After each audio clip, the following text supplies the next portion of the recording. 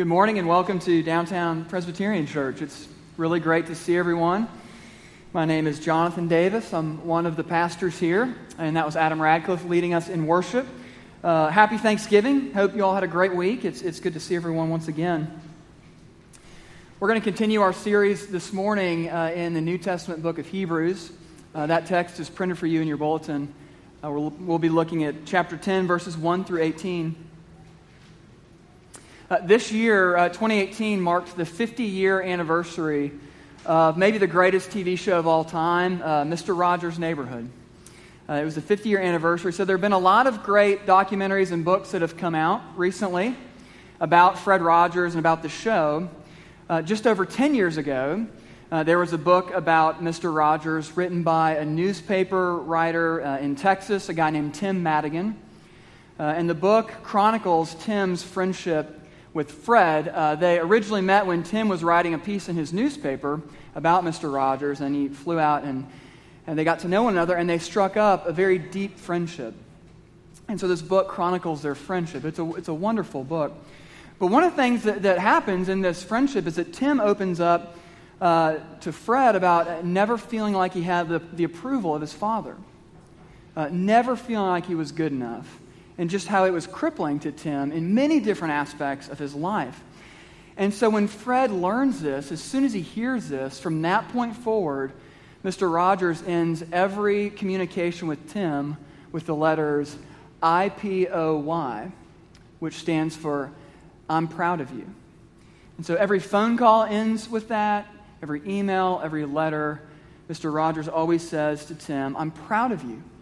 Why? Tim's past was screaming at him that he wasn't good enough and tempting him to continue to think that way. And so Fred told him again and again, I'm proud of you. IPOY. The writer of Hebrews in our text is doing something similar this morning. There was so much in the past for these Hebrews, their Jewish background, their Jewish roots, that was screaming at them and luring them back to the old way of doing things under the old covenant. And so the writer is going to repeat himself again and again to tell them, Jesus is better. And you've heard that from up here, and you're going to hear it again today. Jesus is better. He's come at it from different angles, as we've seen in previous weeks. And this morning in our text, he's going to show us that Jesus is the better sacrifice. So with that in mind, let me read our passage for us. Hebrews chapter 10, beginning in verse 1. For since the law has but a shadow of the good things to come, instead of the true form of these realities, it can never, by the same sacrifices that are continually offered every year, make perfect those who draw near. Otherwise, would they not have ceased to be offered, since the worshippers, having once been cleansed, would no longer have any consciousness of sins? But in these sacrifices there is a reminder of sins every year, for it is impossible for the blood of bulls and goats to take away sins. Consequently, when Christ came into the world, he said, Sacrifices and offerings you have not desired, but a body you have prepared for me. In burnt offerings and sin offerings you have taken no pleasure. Then I said, Behold, I have come to do your will, O God, as it is written of me in the scroll of the book. When he said above, You have neither desired nor taken pleasure in sacrifices and offerings and burnt offerings and sin offerings. These are offered according to the law. Then he added, Behold, I have come to do your will. He does away with the first in order to establish the second. And by that will we have been sanctified through the offering of the body of Jesus Christ once for all. And every priest stands daily at his service, offering repeatedly the same sacrifices which can never take away sins. But when Christ had offered for all time a single sacrifice for sins, he sat down at the right hand of God, waiting from that time until his enemies should be made a footstool for his feet. For by a single offering he has perfected for all time those who are being sanctified. And the Holy Spirit also bears witness to us. For after saying, This is the covenant that I will make with them after those days, declares the Lord, I will put my laws on their hearts and write them on their minds. Then he adds, I'll remember their sins and their lawless deeds no more. Where there is forgiveness of these, there is no longer any offering for sin. This is God's word. Let me pray and ask him to be with us as we consider it. Father, we do thank you for speaking to us in your word. Lord, you know the things that are on our minds today, the events of this past week and events of the week ahead. But Lord, we long to know more of you, and we long for you to speak to us. So we pray that you would do that by your Holy Spirit through your word, that we might know more of who you are today. We ask this in Jesus' name. Amen. So my oldest daughter, Caroline, she was born in October of 2009. And if you can remember back to the fall of 2009, there was a historic outbreak of swine flu. This was the year of the swine flu. It was this particular strand of the flu that spread like crazy. People were terrified, to say the least. We were especially terrified because my wife was pregnant. And so we had like one hope throughout this whole time. And the hope was in getting a flu shot. And the flu shot that year was in such high demand, they had this like prioritized waiting list. And like different groups who were more at risk were able to get the shot first because there was only so much of it. And so Erin, being pregnant, qualified to get the shot. And eventually I qualified to get the shot because I was going to be the father of a newborn. So I'd be around this baby. I should have the shot. So I get the letter that has a particular address as to where I'm supposed to go to get this shot. It wasn't just something you could go to the doctor and get. And so I drive this address on a Saturday morning, and it's a building with a huge parking lot. There are maybe 100 people there in this parking lot. And there are school buses lined up, and we start boarding these school buses, and they bus us over to an area high school. And we get to this high school, and we get off the bus, and then there are all these signs set up at the high school, and we essentially walk in like single file line through the property of this high school into what is the high school's cafeteria. And it's no longer a cafeteria, but there are nurses' stations set up all over this cafeteria. And they're just giving people shots all day as they bus people in. So I finally get the shot. I'm bussed back to the original parking lot. I get back in my car, drive home. Hours later, after this whole ordeal begun. And I'm sitting there thinking, why did I go to all this trouble to get this flu shot? It was because my priority was to be with my daughter, to hold her, to care for her. And if I got infected with this type of flu, I couldn't be around her. It would be too great a risk. So my potential illness would prevent me from being near my healthy daughter. This is what's going on in our passage this morning. This is the question. How can we draw near to God if we're infected with sin? How can we draw near to God if we're infected with sin? And the writer of Hebrews and all of the scriptures tell us that we can't. We can't. Our sin prevents us from being near to God. And yet throughout Hebrews, as we've seen, the writer has told us at least 7 times that being near to God is the very thing we were created for. So the question remains, what are we going to do about our sin? The original audience, they were considering going back to the old way of sacrifice. And it's into this that the writer says, again, simply, that won't work. Jesus is the better sacrifice. And the reminder that he's giving them in our passage is the same reminder that we need today. There are so many days where I wake up and I just feel guilty. I don't know what for necessarily, but it's just this low-level guilt. Maybe you can relate to that. And then the day then becomes this exhausting attempt to outwork my guilt, to outperform my guilt. But those efforts never seem like enough. So what will break that cycle of trying to outrun that guilt that we operate with? We need to see that there's a sacrifice for our sin, and that sacrifice worked. That it actually worked. And there's a contrast that's set up in our passage, and that's how we're going to look at this morning. So let's look at the shadow of forgiveness and the reality of our forgiveness. So first thing that we see here is the shadow of our forgiveness. Look at verse 1 in our passage. For since the law has but a shadow of the good things to come, instead of the true form of these realities, it can never, by the same sacrifices that are continually offered every year, make perfect those who draw near. Okay, so he starts off, he says to them point blank, the way you did those sacrifices under the old covenant, it doesn't work. It can't, in his words, make perfect those who draw near, which is the very thing that we need. Rather, he says those were a shadow which were pointing to this reality that was coming. All right, so why didn't these old ways work? He highlights some of those things, and the first thing he says is that the offering itself wasn't enough. What was being offered under the old covenant? Look at verse 4. It tells us that it was the blood of bulls and goats. So this is referring back to that annual Day of Atonement, which we mentioned last week. The high priest would go into the earthly tent, tabernacle, once a year, offer the sacrificial blood of a bull and a goat to atone for his own sins and the sins of the people. And so the audience hearing this, they would have remembered exactly what he was talking about. But the writer of Hebrews tells them point blank in verse 4, it is impossible for the blood of bulls and goats to take away sins. He says the offering wasn't enough. Why? He actually answered that back in Hebrews chapter 2 in verses 14 and 15. Listen to what he said back in chapter 2.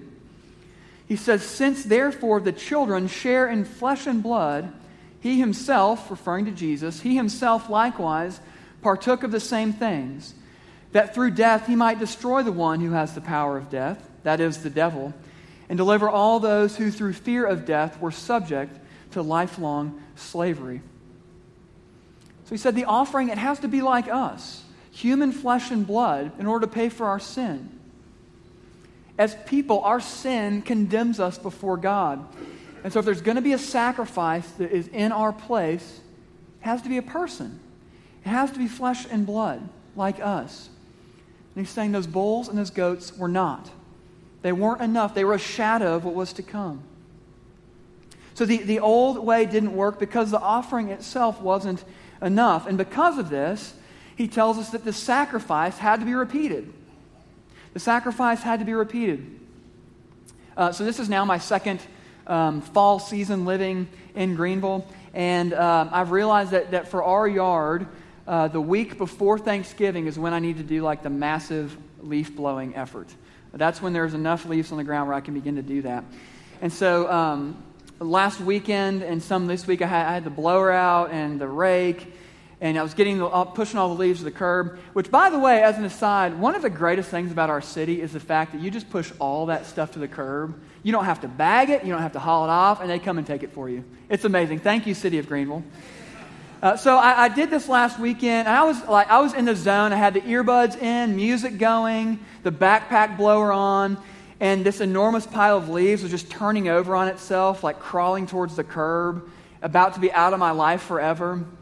It was an incredible moment, but then I looked up at the trees in my yard, and there were still leaves on the trees. And those leaves were actually still falling as I was blowing, and so the part that I had just blown was now beginning to slowly get covered in leaves again. And I knew in that moment that the work wasn't finished, that I was going to have to come back out and do it again next week.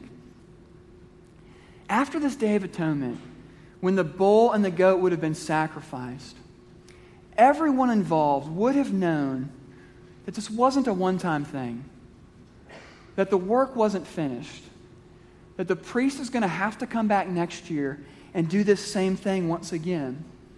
Look at this at the end of verse 1. It says the same sacrifices that are continually offered every year. And in verses 2 and 3, he says, otherwise, would they not have ceased to be offered, since the worshipers, having once been cleansed, would no longer have any consciousness of sins? But in these sacrifices, there is a reminder of sins every year. What's he saying? He's saying that if this offering would have been enough, they wouldn't need to do it again because sin would have really been dealt with. But the offering wasn't enough, so the sacrifice had to be repeated. And even then, what does he say about the sacrifices? They were a reminder of sin year after year. reminder of how this thing really wasn't fixed in the way that it needed to be fixed. And so he's telling us on the whole that these sacrifices under this old covenant, that they didn't fix the problem. They didn't fix the problem. He says this point blank in verse 1. He says, "For since the law has but a shadow of the good things to come, instead of the true form of these realities, it can never, by the same sacrifices that are continually offered every year, make perfect those who draw near." This idea of being made perfect is used twice in our passage. Maybe you noticed that.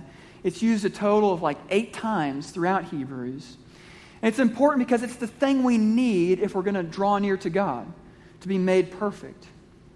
And this is a problem because the thing we need most is to be near to God, but it's impossible for us to do this if nothing is atoned for our sin.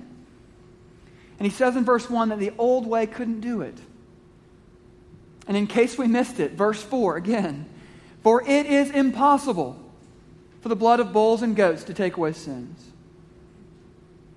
Down to verse 11. "And every priest stands daily at his service, offering repeatedly the same sacrifices, which can never take away sins." The sacrificial system, he's telling us, under this old covenant did not fix the problem. It couldn't take away sin. It was a shadow.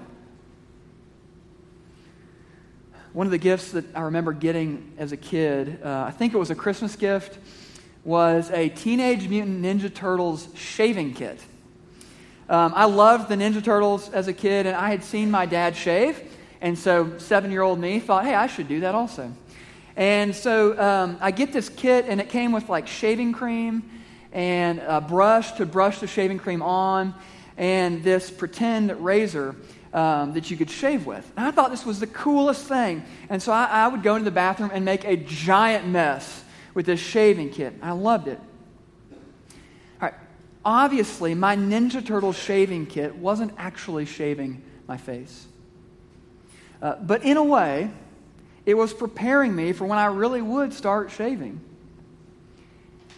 How foolish would it be for me now, as an adult, to get rid of my Mach 3 and go back to the Ninja Turtle razor? Even then, it didn't work. And even then, it was only pointing me and preparing me for that Mach 3. This is a dilemma of the Hebrews. Why go back to this old way? This former way of doing things, it was never meant to be the end. They were always meant to get us ready for the real thing. But they were not the real thing in and of themselves. They were a shadow of this forgiveness. Let's look at the reality of this forgiveness. How did things change when Jesus came? What was better about it? To use the language of verse 1, how did we move from the shadow of the thing to the reality of the thing? Well, he tells us first that Jesus, as our offering, was enough. Jesus was enough. The bulls and the goats, they weren't, because they were just that, bulls and goats. But look at verse 5 and following. He says, "Consequently, when Christ came into the world, he said, 'Sacrifices and offerings you have not desired, but a body you have prepared for me. In burnt offerings and sin offerings you have taken no pleasure. Then I said, Behold, I have come to do your will, O God, as it is written of me in the scroll of the book.' When he said above, you have neither desired nor taken pleasure in sacrifices and offerings and burnt offerings and sin offerings. These are offered according to the law. Then he added, Behold, I have come to do your will." This is a quote from Psalm 40. And it's being quoted here to underscore the writer's point that in order to deal with the sacrifice, in order for the sacrifice to be enough, it had to be a person. And Jesus was that. He was fully God, and he came and he took on real human flesh and became fully human. He took on, as the writer says, the body that had been prepared for him. And it was the will of the Father that he would send a sacrifice for our sin that was enough. Fully God and fully man.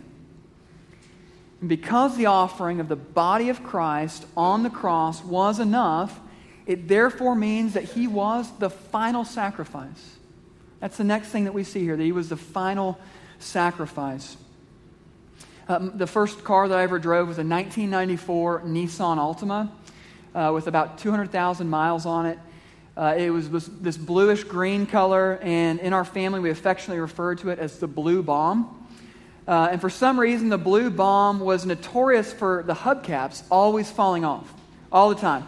And so there were multiple times where I'd be driving around, and out of the corner of my eye, I would see a plasticky, silver-looking hubcap just go shooting off my car off to the side of the road. And early on, I would try to stop and find them and pick them up and find some way to reattach them. But eventually, they just got to be such a constant problem and such a constant headache that I realized there's no way to fix this. And they were a problem that was ongoing until I finally just got a new car. Y'all, for our sin problem to really be dealt with, we need a new way of handling it. What's the new way? He tells us, look at verse 12. But when Christ had offered for all time a single sacrifice for sins, he sat down at the right hand of God, waiting from that time until his enemies should be made a footstool for his feet. For by a single offering he has perfected for all time those who are being sanctified. Look back up to the second half of verse 9. It says, he does away with the first in order to establish the second. And by that will we have been sanctified through the offering of the body of Jesus Christ once for all. All right, do you remember how the writer said in verse 2 that if that old offering was enough, then the sacrifices would have ended? He's telling us now that the sacrifices have ended because Jesus was enough. And this image is underscored in verse 12 with another reference to Psalm 110. We've seen that reference before, where it says that Jesus sat down at the right hand of God, waiting from that time until his enemies should be made a footstool for his feet. So it's the image of King Jesus conquering something to the point of completion, sitting down. The sacrificing is done. As an offering, Jesus was enough. As a sacrifice for sin, he was the final one. There's no more sacrificing required for your sin. No more atoning required for you. Jesus on the cross was the final sacrifice. And you see what this means for you? This is the third thing that the author highlights for us. This is what this means for you, that Jesus offers real forgiveness for your sin. Look at verses 15 through 18. And the Holy Spirit also bears witness to us. For after saying, this is the covenant that I will make with them after those days, declares the Lord. I will put my laws on their hearts, and I will write them on their minds. Then he adds, I will remember their sins and their lawless deeds no more. Where there is forgiveness of these, there is no longer any offering for sin. This is another reference to Jeremiah 31. This was the Old Testament promise of this new covenant that would be ushered in by Jesus. In our passage, it's the final stamp of the writer's argument to tell them that Christ is better. And he does so by highlighting two promises of this new covenant. The first is that God is going to put his law on the hearts of his people, saying that this new covenant, it's an internal one that deals with our hearts. Gone are the old rituals and the old ceremonies that dealt with external things. Christ has come, and he's come to work inside of us. He's come after our hearts. And then the other promise that he highlights is that God will remember their sins and lawless deeds no more. Remember how we said earlier that the old way of sacrifice served as a constant reminder every year of our sin? He says the new way removes our sin from memory. One commentator says it's a refusal to remember. God is refusing to remember your sin. Jesus, as your sacrifice, has taken care of it. Think about how hard this is to do in our relationships with each other. To refuse to remember someone's sin. It may not seem like a big deal that God refuses to remember our sin until we realize how much we do that. How we are constantly holding the sins of others just dangling above their heads. Refusing to forgive a spouse or a parent or a sibling or a friend at school or a fellow church member. And not just refusing to forgive, but actually dialing in with laser focus all the ways in which they've fallen short. And of course, we will always find ways to justify and to nuance why, in our particular situation, it's okay for us to do it. It's okay for us not to forgive them. This is not how God is. God refuses to remember your sin. Look at verse 18. Where there is forgiveness of these, there is no longer any offering for sin. Jesus as our offering was enough. His sacrifice on the cross was final. And because of this, he offers real forgiveness of sin. And this ends the author's argument in Hebrews on Christ being better. And there's a giant therefore after our passage in Hebrews chapter 10, verse 19, where he's going to start to make the turn and apply this into the lives of the readers in these final chapters. And we're going to pick that back up. We're going to revisit that after the new year. But as we wrap up this section, do you see what Hebrews has been driving at? Repeatedly. Let me highlight two biggies. The first is something that we can never hear enough. It's that your sins really are forgiven. Your sins really are forgiven. You with the guilty conscience, with the cloud of shame that hovers, with the constant video replay of your past in your mind that you just can't shake. You really are forgiven. I'm reading a book right now called Educated. It's written by a lady named Tara Westover, and I won't go into all the details of the book, but Tara grew up in a really, really difficult and traumatic family situation. It was very unique. They essentially lived off the grid in the mountains of Idaho, and she never really had any schooling. She was basically self-taught until she was 18 years old. And through a crazy turn of events, she ends up doing master's and PhD work at Cambridge, of all places. And it's a fascinating story, but here there's a point in the book where she describes what she feels like at Cambridge. And she describes how she tried to essentially scrub herself clean from her past by how she dresses at Cambridge and by trying to fit in as a Cambridge student. But she talks about this stark contrast of her external life and the internal reality of how she really felt. Listen to how she describes this. She says, "I can go to school," I had written in my journal that very afternoon. "I can buy new clothes, but I am still Tara Westover. I have done jobs no Cambridge student would do. Dress us any way you like. We are not the same. Clothes could not fix what was wrong with me. Something had rotted on the inside, and the stench was too powerful, the core too rancid to be covered up by mere dressings." This is so often how we deal with our guilt and shame. We are desperate to find external things that are going to change our insides. Appearance, clothing, body weight, the neighborhood we live in, the job we have, where we live geographically. But it's never enough. The Hebrews were doing something similar. And as we do all these things, it feels as though our insides are rotting. Like we're still our old self. Like we haven't really changed. Do you know what the good news is for you this morning?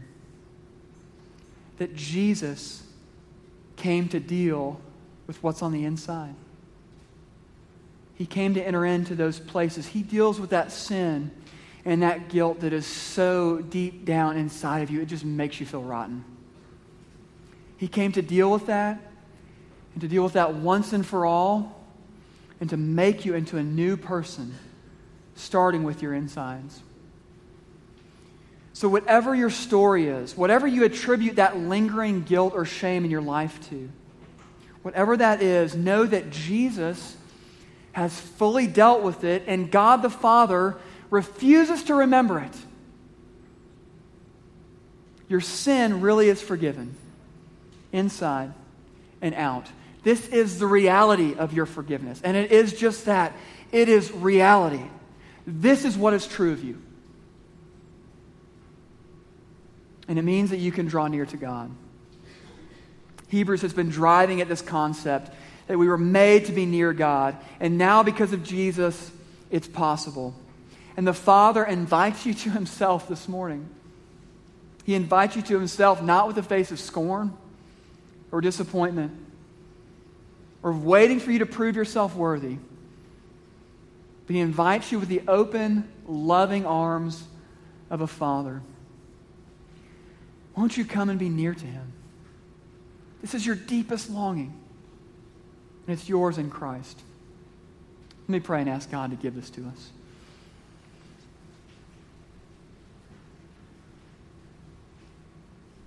Oh, Father, what a gift it is that you invite us to be near to you. And that you make this nearness possible by sacrificing your own Son for us because you love us. God, I pray for those this morning who are just ridden with guilt, who just can't come to terms with the sins of their past. God, by your Holy Spirit, would you show them that the sacrifice of your Son was enough? That they can be near their Father now. Lord, by your grace, would you show that to each of us? It's in Jesus' name we ask this. Amen.